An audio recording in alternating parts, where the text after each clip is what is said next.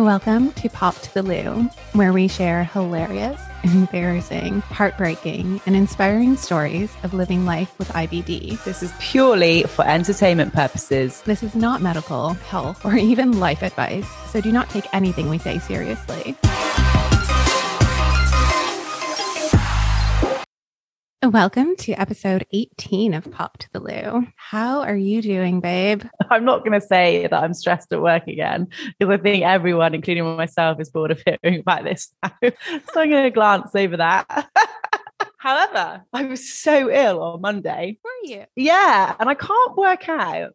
You know when you haven't been like ill for like quite a while, it knocks you sideways, doesn't it? And it's really, really weird. I was really, really stressed on Sunday, really stressed. I don't know whether it's that then, as we all know who's listening, it kind of comes out, doesn't it? It's either an instant thing or it kind of comes out in a delayed kind of capacity. But yeah, I was really, really ill Monday. But I went to play tennis. I had this like really nice looking like green juice, but I don't know whether it was the stress from Sunday, or it could be both, or the really lovely looking, but maybe not IBD friendly green juice that I kind of wolfed down on Monday night. But yeah, I was super ill. Yeah, you know, when you can't move, and then I couldn't breathe, and I was on a tennis court. So that was pretty horrendous, pretty bad. But it was all right.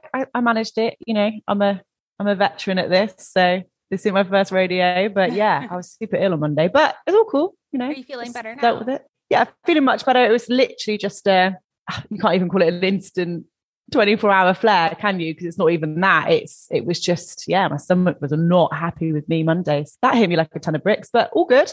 Apart from that, Sarah, just rolling with it, really. How about you? My stomach's been a bit upset, especially this morning. Oh my God. You know, when you just like kind of have a cold, but not really, you can feel it in your sinuses. So I've had that, and I stupidly took some sinus medication without checking what it actually was. So I suspect that I fucked with my stomach a bit, but it helped my head. So, you know, you win some, you lose some. That's the problem sometimes with meds though, isn't it? Like some medications that you take for other like conditions or concerns, they really, really impact your tummy, don't they? I find that with antibiotics. Yeah, definitely. It's a real catch-22 sometimes. And remember I said, you know, during COVID, I never take paracetamol, but I was, you know, like taking paracetamol loads, I was taking Lemsip, and I was just so ill. COVID was like chilling out, but my IBD was like, hello. It's so true. But other than that, the job's going well. I'm almost 2 weeks in. Honestly, my body, I'm not used to working in an office. I just have no energy. And last night after work, I went and got my hair done, and she like cut my hair, blow dried it, just more like cutting and stuff. And then she's like, oh, do you want me to put the wave in it? I was like, no. I just want to go home to bed. So I need to leave it like this on my newly done hair. Exactly. Like, I'll style it in the morning. I don't want to be here a second longer. So I'm pretty boring, to be honest. And it's so funny. One of my colleagues that started the same day as me, he had a dinner party last night of like 15 people. And I'm like, on a Wednesday? How do you do it? Oh my God. I mean, he's slightly younger than me, but only by like 2 years. I was going to say, is he slightly younger? Because, you know, we used to have fun on Wednesdays, Sarah. Only by 2 years. He's just healthy. I, however, am struggling. I'll be fine, though, as always. Should we tell everyone what today's episode is about? Yeah, absolutely. So in this week's episode, we've got the incredible Phoebe. So Phoebes is currently in that really, really frustrating time where she has got every symptom under the sun, which is driving her nuts. And she has done for years, really. I mean, this is what we established in the episode. We all know, everyone listening with an IBD knows, it's just a horrible, horrible time. So yeah, we sat down with Phoebes, and she is just a really beautiful and positive soul. She's always smiling. If you start following her on Instagram, you'll love her updates. She's like an amazing photographer, complete opposite of me, basically, really creative. So yeah, really hope you enjoy this awesome episode. Love you so much, Phoebes.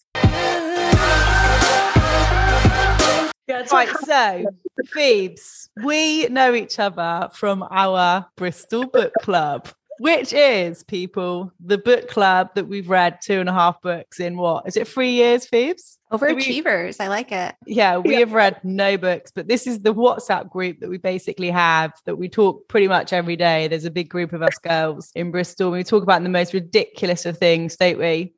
Yeah, I mean, the most fitting book was the first one when we all got together. It was recommended was the Blood Orange book. And I just found out that week that my partner had been cheating on me for a year. And the book was about a girl who found out her partner was cheating and murdered her partner. So I was like, this is a really fitting book for circumstance. This is really helping. Nice to meet you all. But it's become like a community, hasn't it? To be fair, it saved me in so many circumstances over lockdown. Sorry. But Phoebes, you've had a bit of, before we get into kind of health stuff, you've had a bit of a career change recently. Yes, I stopped my beloved postie job, which many people knew me for. Your what, sorry? What kind of job? So I was a post lady for Royal Mail. Oh, okay, amazing. For about 6 years, and I stopped that in July and have pursued learning to become a carpenter. So amazing. I'm about halfway through my carpentry course at the moment. Very exciting, and it's linking to the issues we're talking about today, has been a huge stress relief and an area to concentrate on, and it's done wonders for my brain. Was the change in career because of what you were experiencing health-wise? So when I caught COVID late last year and was unaware, and ended up with quite a bad long COVID. And that was when they were discovering what long COVID was. If I had any other job, I would have been back to work. But because Royal Mail was so physical, I physically could not continue with the half marathon a day while I was recovering from long COVID. So I was on long-term sick leave for months and months. And it got to summertime and they tried to redeploy me, find a new job or something else I could do. And I was getting, if you imagine the stress of not working, being ill, not knowing what's wrong, my flare-ups were all-time high. I was gaining weight. I was in the end of a relationship, and summertime, relationship was over. I moved out of the house. I put my life in a storage unit. I came back to Bristol. I left Royal Mail. I packed up my car and I went for a drive around Europe to see my best friend and remind myself that life doesn't have to be constant stress and constant struggle to pursue something people tell you to pursue. Absolutely. I think your Europe trip made you reconvene a bit, didn't it? Yeah, I think most of all it was time so my best friend lives out there, Susie, and we have been through worlds, as I describe it. We have lived together in Bristol, we've lived together in France, we've got similar circles, we've experienced a lot of the same things, we've been through a lot of both good and bad things in our life together and been there for each other. And she is just one of the most incredible, grounded, thoughtful, kind people that every time I get to spend time with her again, I remember who I am and I become me again. I can say it was like a 6-week therapy session of some of the best conversations I've ever had, conversations I didn't want to have, like you can imagine. And by the time it got to the end of our trip and we were staying in the south of France, I was staying with her and her mum, where her mum lives, near Carcassonne. I think I've said that wrong, but we'll move. It sounded great to me, babe, so we'll roll with it. When I was staying there, I kind of got into this little bubble of, God, what am I going to do when I get back? What am I going to do? The stress started rising again, the panic of I need to start thinking. And we had some great conversations about things that would fit me. And we talked about trades. And the next thing I know, I was signing myself up to an intensive carpentry course. But I think you will be amazing at that though, Phoebes. You're really charismatic. And I think like to work in trade, you have to be charismatic. You do, don't you? As a female, I think so nowadays, as we're breaking the norm. And a lot of the female tradespeople I know, you've got to stand out. Otherwise, you don't get hired. You don't get placed. You don't get the jobs that people recommend each other and the people, I think breaking into that male-dominated industry. I've heard with you, Sarah, about being in the tech industry, which is quite male-dominated, that you've had to... A little bit. Yeah. Just a switch, right? Yeah. And so you've broken the mold by stepping into that and being who you are in that environment. So I think you gotta have character to do it. I know you said it before, Sarah. I think when you have reactions like that, though, I think I'm the same as you girls. I kind of go the other way. I make a point of making a point, if that makes sense. Right. I know that we could talk for ages about absolutely everything, but we obviously do realise that this is a podcast about gut health. Not that me and Sarah talk much about it ever. Time. Yeah, sometimes. So Phoebes, you're at a really frustrating stage, I would say, because you're at that stage where you've got, I mean, I'll let you obviously tell your story, but you've got loads of symptoms going on and you haven't been diagnosed as such yet, have you? No, the last phone call I had was, we believe you've got IBS and IBD.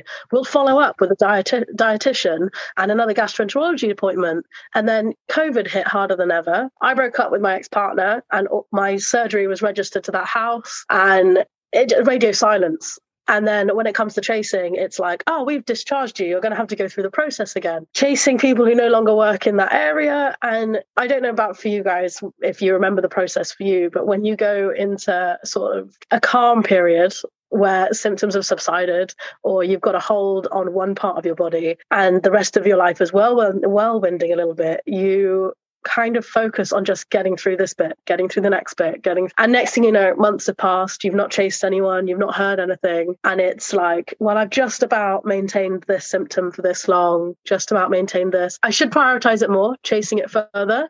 But when you get a grips after so many years of feeling like this, it's your new normal. And it's quite hard to remind yourself that it's not okay to feel like that all the time. It's not standard. And you don't have to feel like that. How long have you had the symptoms? Because you said, did you say a couple of years? Years. And I had no idea that what I was going through wasn't normal because it wasn't something discussed. And I remember going to a doctor's in regards to bowel movements and regularity and blood in stools and things like that, and just assuming it was stress induced. Or I remember once being at a doctor's and sort of talking about bowel movements and having 4 by 7 a.m. and being like, and him looking at me like panicked. And I was like, is that not normal? I thought that's just what happened in the morning. Like, I've been a vegetarian my whole life thinking that was normality. And it's just something that I wasn't educated on, wasn't discussed. I was always told, bloating happens, but not understanding that bloating like 3 dress sizes in a day was not normal. And pain threshold was always very high. I didn't understand that the pain I was experiencing daily and the cramps weren't something that everyone else went through. It was one of those things that I very much just shut up and dealt with and didn't understand it wasn't okay. Oh, wow. That's a really long time. So they diagnosed you with IBD, but did they say Crohn's or colitis? The last communication that we had on the phone was a gastroenterologist. So I'd been through endoscopies, MRIs, scans, biopsies, and he was like, we believe you've got IBS and IBD, but we need to delve in, like, what information you're working with, and we'll follow you up with a dietitian to help you in the meantime, but we'll have to book in more appointments. And then literally a week later was when I went through the breakup and the moving out of the house. And I don't know if communication was lost or letters were lost or anything. And I just was in a role of trying to get by. I was just sort of keeping my head above water. And when I tried to recently chase up with the doctors in regards to, okay, can we get more appointments in, understand if there's help, like a bit more of a diagnosis, understand what I can help my body with. They went on the system, were like, oh, you didn't respond to a letter, so we've discharged you. Well, you'll have to reconnect with the gastroenterologist. And so what kind of symptoms do you have at the moment? Have they just been consistent? Or because Cass said you're having problems eating as well, like a lot of issues with solid foods? Yeah, so I've got like a constant, it's the cramps, the bloating. I get skin flare-ups, and this is the red cheeks that we're enjoying today, to the level of almost like head to toe hives and swelling and bloating, insane fatigue, discomfort, a bowel urgency and things like that disrupt throughout the day. To be fair, Cass has always advised me to journal it, and I just about get by remembering, well, she advised me recently, I think from you, was the Huel drinks. Yeah. Did you like them? Yeah. So I am 3 weeks into having them daily, and it has wonders. So Cass explained to me the giving your body a break from digesting. I tried that straight away, and I got the Huel drinks instantly when she sent me the link, and I have them in the morning. I take them to my course, which is out in Wales. So I commute in the morning and I have my Huel drink and I have my lovely bottle of water. I can just about manage a piece of fruit. And then I have, if I can handle it, a solid meal in the evening. And it has done wonders. It has done amazing symptoms, on calmness, on my sleep, on digestion pains and bloating. It's not cured them, but it's definitely reduced the day-to-day chaos feeling. It's so true though, isn't it? Kind of like disclaimer wise, obviously for everyone out there, when Phoebes was just talking about kind of giving your digestive system a break, Phoebes and I had a conversation between us kind of as friends that I'm a big believer in giving my gut a break when I'm feeling very unwell, because that works for me. So obviously always go to your doctor if you're ever thinking of trying these things, because obviously everyone reacts differently to these sort of kind of nutrition changes and nutrition plans. And we're not by any means, encouraging everyone to do this. It's just something that can work when you're in a lot of pain and you're unable to carry on as such, because your body just cannot digest solid food. Just, sometimes we just need to give our kind of digestive system a break. And like you just said, sometimes it's by no means a cure. We never talk about cures on the show. It's all about reducing those symptoms, isn't it? Reducing those symptoms, managing that pain, and being able to do what you want to do in your day. And like you said, like improving your sleep, which has a great impact on the next day, being able to do your course, being able to commute to your course, being able to, I know you've had recently your exams, and you're like, carpentry is a really, really like hefty trade to learn. So actually, being able to manage these symptoms is really important for you to be able to do your next kind of venture, isn't it? So that's why we kind of discussed, don't we, like trial and error and testing new things, because they can work for some and can't for others. They can be quite detrimental to others. But yeah, Sarah, you kindly sent me those links for the Huel drinks, didn't you? How did you know about those Huel drinks, Sarah? So funny enough, my old boss was drinking them. So Huel is a meal replacement, but it's a complete meal replacement and it has calories in it, because a lot of meal replacers and like protein shakes are quite low in calories. So you're not actually getting any kind of, you're getting some nutrition, but not a whole meal, where Huel is based off of giving you a complete meal, but it's all liquid. So easier on your digestive system. But yeah, so my old boss and a couple colleagues in my office were drinking them. And he did recommend it to me at the time when I was getting sick. He was like, why don't you try this? But I never actually ended up doing it. I think it had, at the time, they didn't have a gluten-free version, and it was made mainly with oats. I think it still might be oat-based, but they now do gluten-free oats. But yeah, I was told to stay away from oats because of whatever, my personal issues and whatnot. Condition, I don't know, whatever we're calling it. I do have issues. So we can say another issues. podcast. Yeah. We'll come back to that. So I've never actually tried it. And I did see that they do gluten-free and like celiac approved now. So I am quite keen to actually try it myself. One thing I will say though, just a tip when it comes to, because you mentioned you do fruit as well. I was recommended when I was in a flare and like not eating much to always cook fruit. So peel it if possible, avoid any seeds. So avoid like strawberries, raspberries, any kind of fruit that has seeds in it. I know they're super tiny, but they can, obviously, if your gut's inflamed and really sensitive, like an apple, for instance, if you can peel that, get rid of all the fiber from that, and then cook the rest of it, or poach pears, anything like that. It's a lot easier to digest for you. And you don't have to eat it. I mean, it's good if you can eat it warm, but just cooking it. About 90% of fruit I'm really struggling with. I had, the joy of it. Christmas dinner. Don't ask why I had applesauce. Oh, Phoebes. Rookie mistake. And the flare up I had was like, when I say flare ups for me, it's not a dire need for the toilet. Mine have now become like skin, heat, like this sensation to need to pass out. And the only thing that I had on my plate that was not something that was my beige meal was applesauce, and the agony. So the one thing that I've established I can eat, and I think it might be an anomaly for most people, is kiwi. If I have peppermint tea by Huel and a kiwi, I feel like on top of the world. That's so good. That's the thing though, Phoebes, isn't it? Like, I know you were laughing at my journaling. However, this is why journaling is so good. Sarah and I can eat totally different things. We laugh about it. We've traveled together, so we laugh. Like, Sarah will look at what I'm eating and she'll be like, oh my God, how are you not ill after this? And vice versa. It's really, really important. Like, none of us are the same, and our bodies and minds aren't the same, are they? So literally some drinks and some foods I'm absolutely fine with, but could make you flare. And it's like the journal. That's why I'm such a journal like fiend, is it helps you remember. And also, Phoebes, with journaling, journaling. It's not just the food for me. I really notice if I'm in pain for any reason, I've noticed journaling enables me to link the stress factors as well. Okay, Cash, you're right.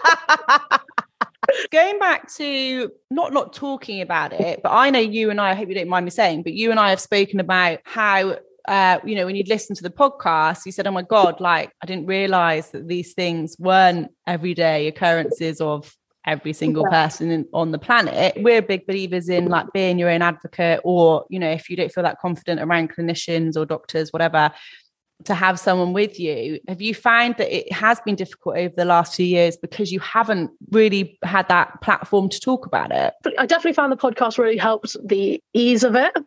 I have two very good friends, Natalie and Rach, who we often joke about IBS and IBD and flare-ups and funny stories, which it always makes me feel more normal. But I think especially my family are incredibly healthy, epitome of health, and none of them have any allergies or intolerances or issues with anything.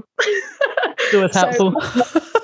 But not only that, I think majority of the time I'm always seen as like a bubbly, happy, healthy person, whether it be skin tone from heritage, whether it be what I'm doing, or the fact that it doesn't stop me from traveling, working, doing whatever. I think confidence is there in regards to, okay, I need the loo, I'm going to go to the loo. Whereas a lot of people are like, I can't go out in case there's no toilet, this sort of thing.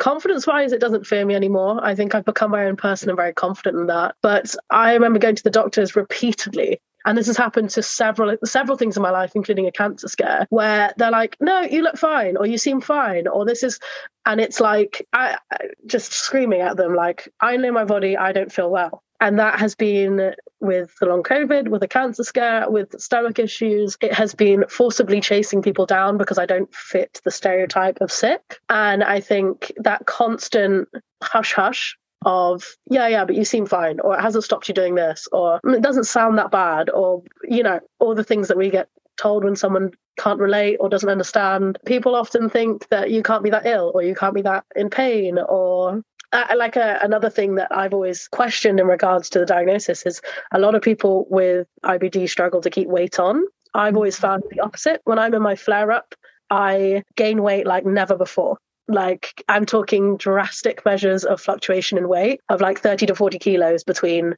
like regression and flare-ups. And because it's not the norm cycle, everyone's like, oh, well, you can't be that bad. Or maybe it's not this. Or when everything on paper fits the mold. And every time you speak to someone, they kind of be like, oh, I'm sure it's this or that, or you'll be fine, or you don't seem that bad. You kind of just shut up. Yeah. It's actually dangerous. I always call it dangerous practice. When you assume because someone has got certain symptoms, they haven't got an illness, or they do have an illness, and vice versa. It's such dangerous practice because it's that way of thinking that's never challenged. And I really, really struggle with that kind of thought process because people will always present in a different way, Phoebes.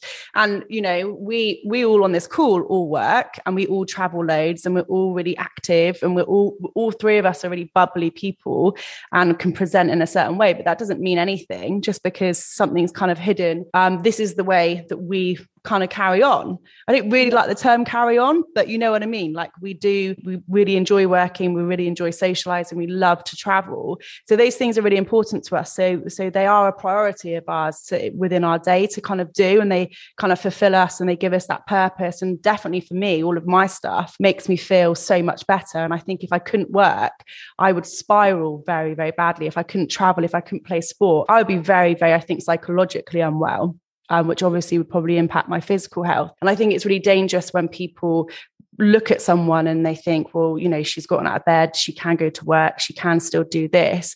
It can't be that. And like you said, with the weight thing, Sarah and I talk about this at length. People are so judgmental with weight, and whether people are put on weight or have lost lots of weight, people are so judgmental and they haven't got a clue as to why that individual has fluctuated so largely, but really quite spitefully judgmental. From the research that I've been looking at on Crohn's and colitis, it's actually more common. It's quite common in Crohn's disease to lose weight, but not so much in ulcerative colitis. And I think because everybody groups the two, they expect to see that because you hear about everybody with Crohn's losing weight and so on. But the diseases vary so much. And like I did at points when I was incredibly sick, lose a lot of weight very quickly. But for the most part, when I'm in a flare, like my weight doesn't drop that much. And I don't lose a drastic amount, whereas Cass has had different experiences. It was only when I was at the point where it's like, okay, nothing is staying in my body and like fluid, nothing was there. I dropped really quickly. But for the most part, my weight wasn't, and they weighed you like every time you go to the doctor and so on. And they were even like, oh, it hasn't really changed. So yeah, you're not alone on that one. I totally see what you mean in regards to like when you've dropped weight dramatically when you're in a flare up. I had one of the breakups I spoke about. I dealt with it horrendously stress management wise. And I just couldn't hold food for days. It turned into weeks and my body weight dropped like 30, 40 kilos in 6 weeks. It was dramatic. I was like, but because I'm really tall and I'm quite proportionate, when I gain weight and lose weight, people just see like glowy and kind of overweight. There's like, I just remember this constant, especially from my family who are all tiny, this like, oh, you look great, you've changed, you've lost loads of weight. And I'm like, I'm dead inside because I've lost weight or whatever. It doesn't mean health. Kind of doing this was to just get people hopefully to start just maybe thinking about what they say to people face to face, because we know people say the most obscure things to your face. And actually, like I've heard some stuff that people have said behind my back, and then my friends tell me because they tell me everything. And they're really horrible comments. But again, to just maybe just to get people to think like, it's not nice calling someone anorexic because they've lost so much weight, even behind their back when they might not hear it. It's a really vicious thing to say when they're chronically unwell, and hopefully to just get people to just not be as judgmental, because you just don't know what someone's going through. And like you said, Phoebes, I'm the same as you. Like if I'm really, really stressed, I don't have an appetite, and I know some people are the opposite. But I just genuinely don't have an appetite when I'm really, really stressed. So I could lose quite a lot of weight when I'm stressed. And actually, if you've gone through a really traumatic thing, like I know you did with your breakup, that's a really shit thing to be going through. You don't need people, commenting on that, do you? Like how you're looking. Well, this was the thing as well, is like, so because I had no understanding of what was going on with my body, I've spent years with, admittedly, I'm admitting now at this age, a really unhealthy relationship with food, especially beige food. We've now understood why. A lot of the time I turn to food. So when I'm feeling low or whatever be the case, it'd be food. And what I didn't establish that what I was doing was this binge eating to almost form like a food coma because of how my body was reacting. I had no understanding of that. So I was eating for the sensation to make me fall asleep. So I was like binge eating beige to get this like, well, essentially now I understand was my body struggling to digest, and like this almost pass out sensation of wanting to go to sleep, wanting to lie down, struggling to digest. Like it got to the point when I spoke to you recently that even processing a lot of water was like hurting. I was getting flare up and bloating from having a pint of water during the day. And it got to this point where I started to slowly understand that like this relationship with food and my size and my stomach are all interlinked, but I'd been abusing one to help the other, abusing the other to help the other. It's since listening to you guys and having these communications and conversations that are open with you and understanding a bit more about myself, a bit more about IBD community, I slowly but surely feel like stress is reducing, and that I can talk to you instead of having a flare up and a binge, and I can pick your brain about different types of tea that help you. We love tea. Although I cannot handle green tea like you can, I do love peppermint tea. Have you tried fennel tea? Fennel tea is really good. I love it. And chamomile. I do really enjoy chamomile, which those ones, yeah, all of them together, safe ones. Green, I just can't. I can't face green. But again, it's what works for you. It's like anything, isn't it? What you're going to eat, it's a bit you can apply it to anything though, isn't it? Like I always say to people from like my fitness background, people always talk to me about fitness and they always say, oh, Cass, I'm going to start going to the gym. I said, well, do you like the gym? Well, I hate the gym. I said, what are you going for then? And then they say, well, I want to get fit. I said, I won't go to the gym if you want to get fit and you hate the gym. Okay, well, what should I do? I said, well, do you enjoy tennis? Yeah, I love tennis. I used to play it as a kid, hadn't for ages, would love to get back into it. I said, start to play tennis again then. Okay, I didn't think of it like that. And it's the same with food, isn't it? Actually, we know that there's loads of groups of foods and loads of types of foods that are really good for us. But actually, one, if you don't like them, and two, if they make you feel really ill, what's the point in eating them? So brought up as a vegetarian, well, pescatarian from a young age, then vegetarian, I was brought up to eat raw veg and have a varied diet and make sure your protein was balanced. Little did I know the entire time that I could not process it. So that's why I spent years thinking that how my body was reacting was normal, because to my parents and my brother and people I surrounded myself with, they were the epitome of health, eating the same diet as me. And I got to a point where if you listed what I ate and what I did and how active I was, I shouldn't be this size. And the size that I was starting to understand, like, you know, I'd drop weight and I'd have skinny wrists and skinny ankles, and you'd see definition of my legs, and I just have this like bloat barrel, I call it, where it was just inflammation that like squared me out. Bloat barrel. But it was not understanding the food that worked for me that I'm only just adjusting to now. What would you say, Phoebes, is I know it's a difficult one at the moment because you're struggling with solid food, but when your stomach's a little bit more settled, what foods do you find as a vegetarian? Because that's really difficult, I think, when you're trying to process quite a lot of fibre and things like that. I don't think I'm at a stage to say that safely, because I think since these Huel drinks is the most consistent and stable my body's been for like the last 3 weeks, I've had to cut out a huge amount of fruit sugar and artificial sugar. And what else was the other? Oh yeah, I'm full blown allergic to garlic now. If you can imagine the world without garlic. And I had a friend not long ago who had been eating garlic, and I visited him and he gave me a kiss on the cheek, and I legitimately had a rash on my cheek. Oh my wow. God. So it's a proper allergy. Yeah, and I used to eat garlic maybe 2-3 times a day. It was a huge part of my diet, and I was a chef for a few years. I absolutely love cooking. That's a really difficult thing to actually have to cut out. I'd be gutted if I had to cut out garlic. Yeah, and I can't. Yeah, so like all the things that I grew up understanding were healthy. So I used to love raw veg. So I'd make like green salads and loads of like veg stir fries and all these sort of things. And all of a sudden it's like, oh no, you can't process raw greens, and oh, you can't have these veg. And all of a sudden I'm like, what can I eat? Especially as a vegetarian, there's so many supplements are soy-based, wheat-based. Look at any ingredients for anything vegetarian. There is garlic and onion powder in everything. So at the moment, safe bet, potatoes. Always potatoes, baby. Yeah, and then I just keep my fluids up. Worst comes to worst, I do electrolyte drinks with peppermint, mulled and salt flakes, and a dash of honey. Oh, wow. I'll do that over a litre. If there's days where I just, prior to these Huel drinks, if I couldn't get food down or was constantly really sick and weak, I'd do pints of water with a cold peppermint tea bag in and let it sit. And I'd do a pinch of salt and a pinch of like half a teaspoon of honey and mix it in. And then I'd at least, my body didn't like mentally shut down or physically shut down. And I could do it for a few days and slowly reintroduce beige food. Our favorite. It would fluctuate, but I'd lose track of it and start focusing on other things, and I'd start to ignore symptoms and ignore well-being to get the job done or get the travel done or to do whatever I needed to do at the time. You also hit the nail on the head as well, Phoebes, because it's really important for everyone to remember hydration when you're feeling unwell, which I think, again, can be really, really, we're just forgotten about. It's not a conscious thing again. And especially when you're doing like liquid supplements, we all forget as human beings how much water and hydration we get from our solid food. I think people just don't think of it like that. So it's so important to make sure that you're hydrating yourself as well. Yeah, Sarah, how do you find it with work? If you're behind like screens and sat down all day, do you have to like load up on litres of water around you, or do you consciously remember to go and sort of hydrate and step away from a screen? I have an addiction to having multiple drinks at once. So I always have at least 3 drinks at a time. I always have water and tea, and then usually coffee to keep me alive because I struggle through the days.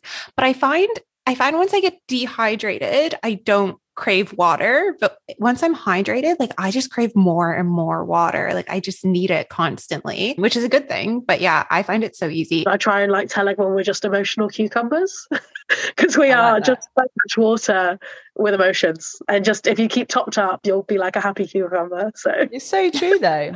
It is so true.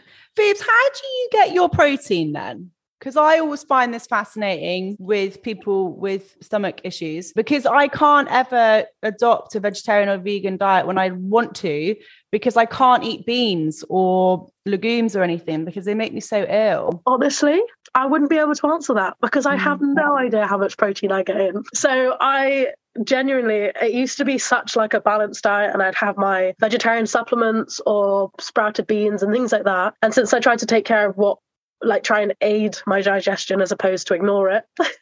I cut a huge amount of it out, but I haven't felt that it's diminished sort of brain power or strength or anything like that. So whether it's the Huel drinks, or I still eat bits of like, you know, cheese and chickpea and things like that if I can, but I haven't been hugely focused on trying to get certain levels of protein, certain levels. As long as I'm hydrated and I'm not scatterbrain without any nutrients, I'm kind of like, today's a good day.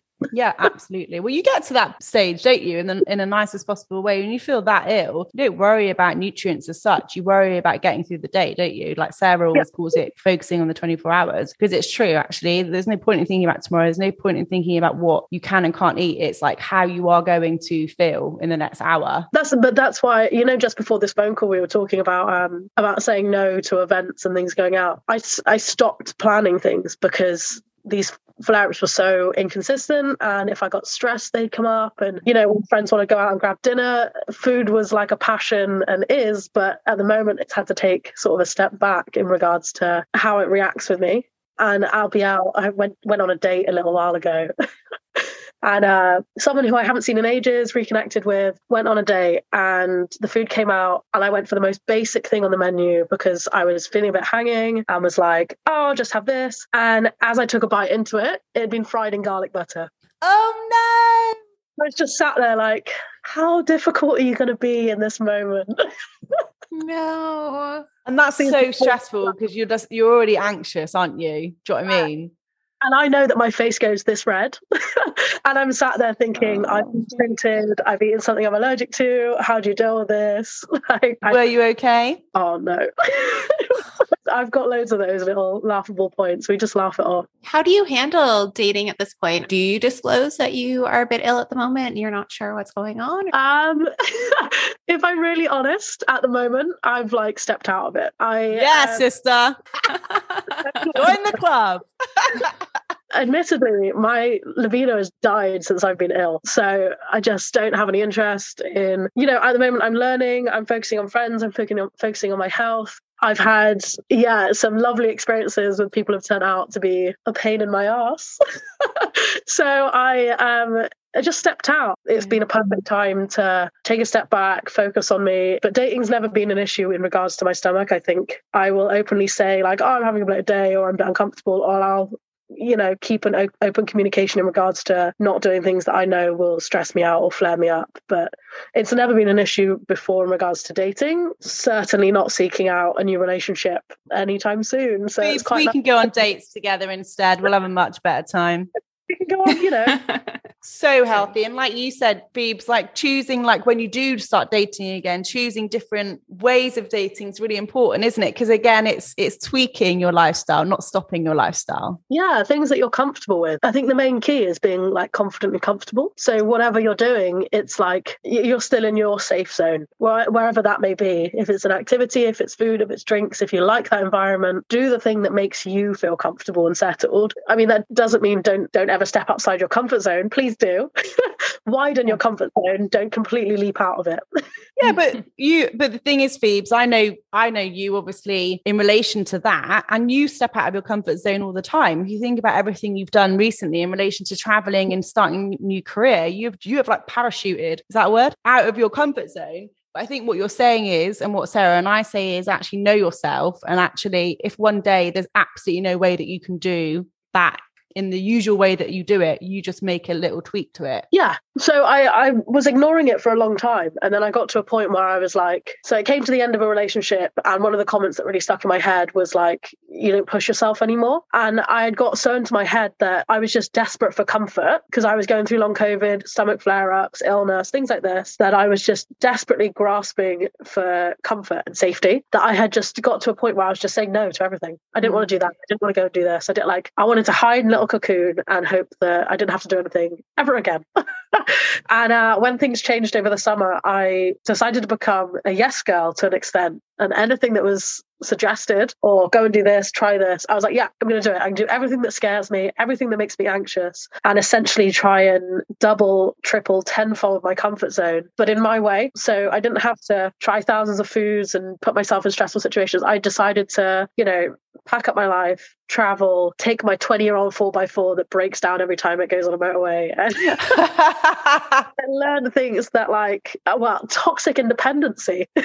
This person I went on a date with was like, is there anything you can't do? And I was like, darling. But I spent years thinking that I hated change, but it turns out I thrive in it. So I think it's important to keep yourself alive by testing yourself, but do it in a way that, you feel safe in yourself to do it. I like the toxic independent, Phoebe. Yeah, toxic independency. I want to be able to do everything myself. When my car breaks down, I'm able to fix it. When I can't find something, I'm able to make something that does the job. But I have to be able to do everything and help myself in every way, because I spent years putting my understanding of safety in others and places. And so when they left, I was like, oh, I've got nothing. And it's like, end of the day, you realize all of that safety and all of that competency and, the things that make you feel good and comfortable and safe are in yourself. And you've got to really find a way to remind yourself and reassure yourself that you can do all these things and you can push yourself. And if you can't get it first try, there's a second try, there's a third try, there's people you can ask for help, there's areas you can go and learn what you want to do. It's not the end of the world. Absolutely. It's learning that. It's been very important in the last few months for me.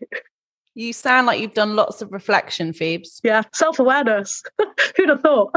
But you really do. You sound like you've really reflected and are kind of making loads of changes, but on your terms. I know I need to push myself because I'm not ready for others to push me. So it's self-criticism over other people's opinions defining who I am. So there's so many people who tell you you're not enough of this, or you're not like this, or why didn't you try this? But at the end of the day, you stop listening to what you want to do and what you want to grow on and who you want to be, and you start doing things for others. I think I heard something the other day about how women are brought up to be good mothers, be good sisters, be good friends, be good wives, and they never talk about being good for yourself and for what you want to do and what you want to feel and what you want to see and experience and teach others and learn from others. And I think, you've really got to, especially when you're in a place, I can't speak for everyone, but when you get ill and you feel like you're not comfortable or safe or well in your own body, you need to make sure your mind is in a happy place, or really try to. And if you haven't got the circle around you, you've got to create it yourself. But it's a bonus if you've got obviously incredible friends like I'm grateful for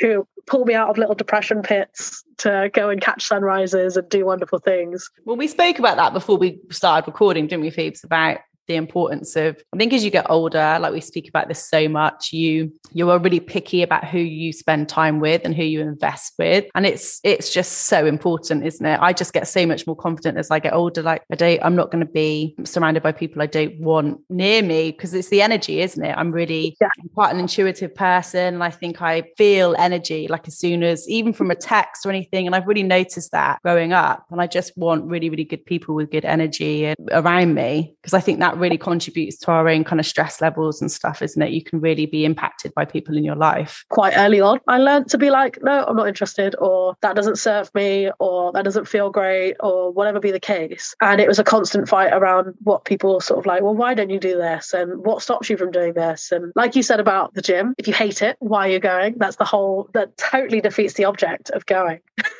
If it's supposed to be a place to create mental strength, body strength, some endorphin release, not stress you out, make you paranoid, make you insecure, all of these things. So learning to be unapologetically yourself is an absolute blessing. I urge everyone to do the inner work. 100%.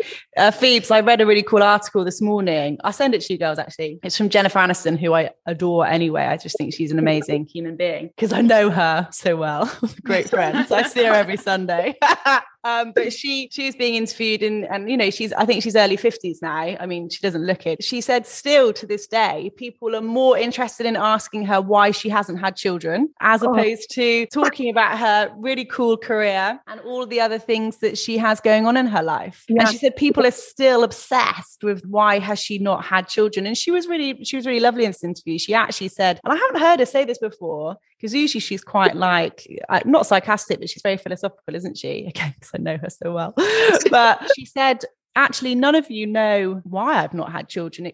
She says something like, it could be medical. You know, and she said something like that. And it's so true, isn't it? Actually, again, it goes back to that judgment, isn't it? Someone's not essentially conforming to what society expects of us at a certain age, when we're a certain gender, etc., etc., etc. You get questioned as opposed to looked at in a positive way. They highlight the part of you that has not fit to their criteria. I call it the pedestal perception of the pedestal that they put you on and what they expect of you. And it's like, luckily, I've got a wonderful group of friends that all don't want kids. And I love them. I'll join the crew. I mean, I love kids. I'm great with kids. I've worked with kids. I still don't want them. And this is something I've said from, teenage. It's just not for me, I think. And I was like, I totally respect other people and I'll be a part of their lives. I'll probably be a godparent one day. I'm already an auntie, all of these things. But choosing for myself to not go through it should be fine. Once you get used to not caring about their opinion, it becomes so much easier. There's a really good saying or something I read somewhere that said, never take advice from somebody that you wouldn't want to trade places with. And I live by that. Like if anybody's giving me any kind of advice in like relationship, life, career, and I'm like, do I want your life? And I'm like, if you have an unhealthy relationship, don't give me relationship advice. Because you find that, and you find also as you start to gain success in different areas, people will try to like tear you down or give you advice and tell you how to do things. Some people have done incredible things. I'm like, yes, tell me how you did that. Tell me how you built this business or found success in one way or another. I'm like, yeah, I want to absorb that. But other people, I'm like, yeah, no. So that's my way of filtering advice from anybody or anyone's opinion. I'm like, do I want to trade places with you? Would I want your life right now? I love that. I love that. I've had a situation similar in regards to someone who loved to tell me how to live life, whether it be diet, exercise, jobs, what you're chasing. And the response was, what, so I could be like you? And it was just this like, oh, yeah, no, that's not the direction I was chasing. Yeah, no, I'm going to carry on my way. Yeah, so true though, isn't it? Yeah, I think sometimes it's their way of justifying their decisions. Like they're basing everything off of their small world because we all have such different experiences and every experience you have forms some kind of bias that you're going to then make your future decisions off of. I found that, I don't know if you've had the same experience being vegetarian for so long, but I found that a lot with veganism. And when I was vegan for like 8 years, everybody was trying to justify why I should eat meat. And I'm like, it does not impact you if I'm eating meat or not. But then I caught on, like they're trying to justify their reasoning for eating meat. And I'm like, this is nothing to do with me whatsoever. This is you fighting your own battle in your own head. I'm like, I don't care if you eat meat, go right ahead. But I'd get these long lectures and I'm like, what are you doing? And it's when you turn around and was like, well, before I told you, did you think I was a vegetarian? Did you think I was vegan? So just because I've told you, you've now got input and advice and every reason under the sun to do so. But prior to this, did you think that I was iron deficient and protein deficient and all the things that you've convinced me? So true. Yeah. And do I look like a vegetarian? And they're like, well, no. So this perception in your head of what vegetarianism is something you've created. And like you said, Sarah, they're just convincing themselves their own reasoning. I've spent my whole life being vegetarian. I used to be the weird kid at school with like carrot and hummus. And now I love carrots and hummus though. I miss eating carrots and hummus. But it's one of these things that, I wasn't preaching at you to change your diet. So why has the role reversed? It's the same thing with kids. You're not going around to mums being like, you shouldn't have kids. So chill the fuck out if I don't want to have them.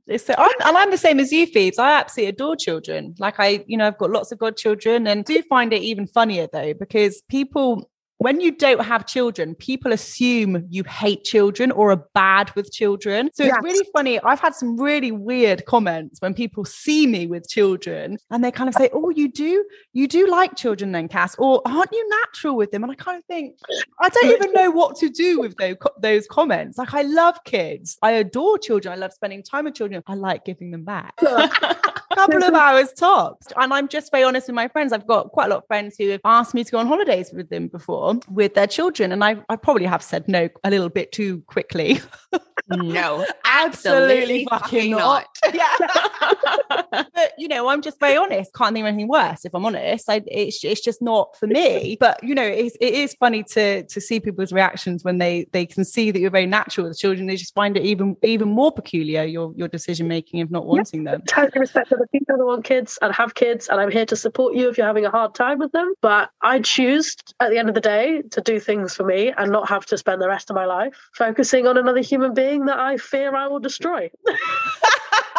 Okay, for the record, I don't think you would destroy it, but I understand what you're saying. The comment I'm getting at the moment, so about 5 years ago, I kept getting from my girl mates who've got kids, aren't you worried about your biological clock? Which at first I always found funny. And then in the end, it was just getting on my tits. So I was quite sarcastic back, just saying, no, I'm not worried. I've booked another holiday. So just go fuck yourself. But the one I'm getting now, which I find so weird, is aren't you worried about being lonely? No. I have so many friends and have so many interests. And it's not like I'm going to retire at 50. Come on now. Anyone that knows me knows that I'm going to be doing stuff until I'm in a nursing home. Do you know what I mean?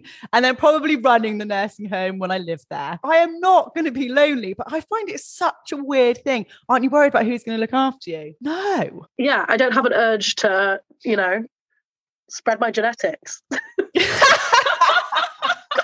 As soon as you said spread, I was like, where is this going? Yes, Sarah's always thinking of the editing. And I can just imagine my mom at home listening to the podcast because she listens to every episode and she's just waiting for my opinion. She's like, I want a goddamn grandchild. She better not say she's not having kids. I want grandchildren. Yeah, my mum's very devastated that I've never wanted children. I am so neutral at this point. I feel like I have days when I look at kids and I'm like, fuck that. That is so much work. I don't know how people do it. And then I see like an adorable baby or toddler, or like some kind of kid doing something amazing. And I'm like, I could have a child genius though. What kind of things do they do that's amazing, Sarah? Well, sometimes when they're dressed really cute, I'm like, I can dress them up. I know I have no desire to actually be pregnant. So I'll have to sort of surrogate and night nurse and nanny and chef and maid. And then sounds like you're going to be really hands-on. I mean, I'd obviously be around. I feel like I'm waiting for that urge to be like, okay, yeah, I want one. I'm ready, which I haven't had yet. And I know some people have that their whole life. When I was really young, I thought I wanted children, like, because I thought that's what you grew up to do. And then I realized, wait a minute, I don't like any of these society norms. I don't want to follow them. I'm going to do whatever the hell I want to do. And here I am. So... And we love you, Sarah, for it. But do you think that maybe the IBD stuff that we're going through might be a reflection on it? Because when you deal with pain and exhaustion and battling through the things that you're trying to do day to day, the thought of having a tiny little human that needs your care at all times is like, in my head, a massive obligation, not just to normal society, but for someone who struggles to maintain energy levels, health levels, concentration, mood levels. I'm struggling to be just the woman I am, let alone having to take on a new responsibility of caring for a child, being someone's number one support system. Like that to me, I think has been a put off. I think because I obviously have had my Crohn's since really, really young. As you know, I think the impact my periods used to have on my Crohn's was one of the initial things I always had in my head. And I remember, this was a long time ago now, I remember thinking when I was a teenager, Jesus Christ, if my periods do this to my Crohn's pain, I can't imagine ever being pregnant. And I think that may have been a start of where my mentality was in relation to being pregnant, going through childbirth, and things like that. Yeah, I think that was definitely one of the initial maybe reasons or thought processes I had in relation to ever being pregnant, and maybe why I've never had a desire to be pregnant. Because one, I didn't know whether my body, and oh my goodness, loads of people have children who have got Crohn's disease and colitis and other health conditions. So, this is just a personal thought process, but I didn't know whether I would manage it, for example. No opinions on it whatsoever for anyone else. This is just my own thought process when I was younger. I know I joke about the nanny, the surrogate, the night nurse, but my God, I would need it. Like I can barely take care of myself. I can barely make it through a day without 8 shots of coffee and a nap. So I'm like, how do you take care of a child? And that's sleeping like at least 9 to 12 hours. So I'm like, where do you fit in a child to like actually take care of them? My body can't at the moment cope without that intense sleep. And I literally couldn't do it. It's a lot of work to take care of an infant and a toddler and everything. And I'm like, if I can't make it through the day taking care of myself, how in the world would I take care of another human being?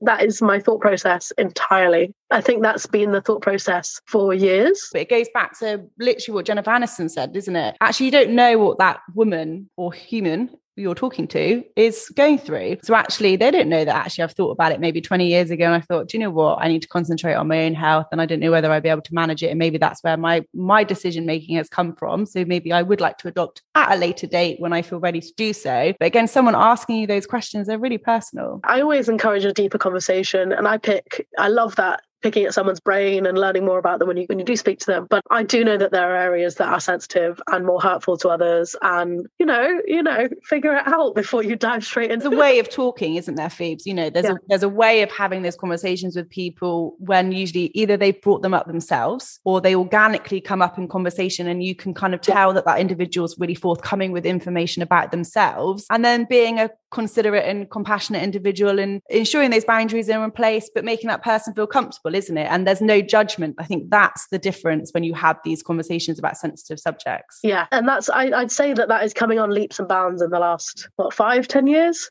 In regards to communication and access to the media and support networks and community. To wrap us up, would there be anything at the stage you're at now at Phoebes in relation to your stomach and not necessarily being formally diagnosed? So you are effectively managing your symptoms, your nutrition intake, hydration, activity, what you're doing, what you're engaging with, your work, etc. yourself. What advice would you give everyone else in a similar situation? Focus on things that make you calm. Reducing your symptoms. So things that make you happy and can keep you going. Because when there's this constant looming sort of chase for doctors, chase for communications, you're inducing even more stress on yourself. So my focus has been getting to a level where I can feel balanced, where I can communicate with health professionals, other friends like Cass and Steph on the phone who might have advice just to help me. Obviously not medical advice. Don't worry, Cass, I'm not putting that pressure on you or that responsibility, but definitely forms of calm and sleep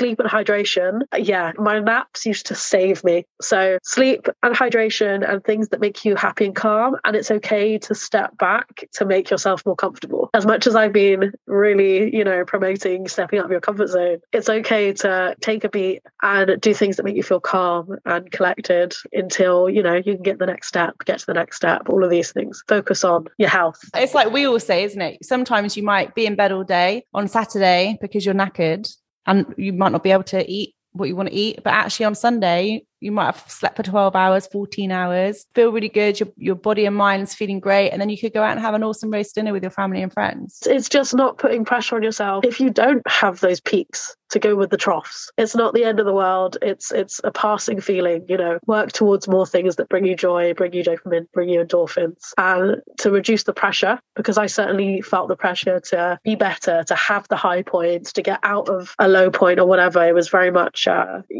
created more issues for myself by stressing over where I was at the moment. So those little steps and like focusing, like I said, hydration and sleeping and good communication. Keep talking to your friends, keep talking to the people who you care about. Phoebes, you're right, because even if you're not communicating with your friends in the usual way you communicate, I've done it this week. I've been quite quiet this week for me in relation to speaking to my closest friends, because I'm processing some other stuff. So I'm just a bit doing my own thing, but I've messaged everyone to say, really, really sorry, I'm not myself this week. But it's nothing about you. I'm just, and that's fine as well, isn't it? Remembering you're not the main character in everyone else's life. You're just the main character on your own. So put the focus on yourself, and it's okay to step back, and you'll pick back up before you even know it, before you know. Absolutely. Love to have you on. It's been so nice to meet you.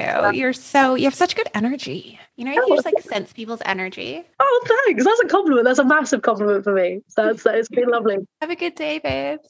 Yeah, you too. Well, thank you so much for tuning in. We have a lot of exciting interviews coming up. Definitely subscribe so you don't miss an episode, and follow us on Instagram at Pop to the Loo Podcast for a bit more content on a daily basis and some behind the scenes images. Yeah, everything will be linked in the description, so you can find everything there. Love you guys. Love you.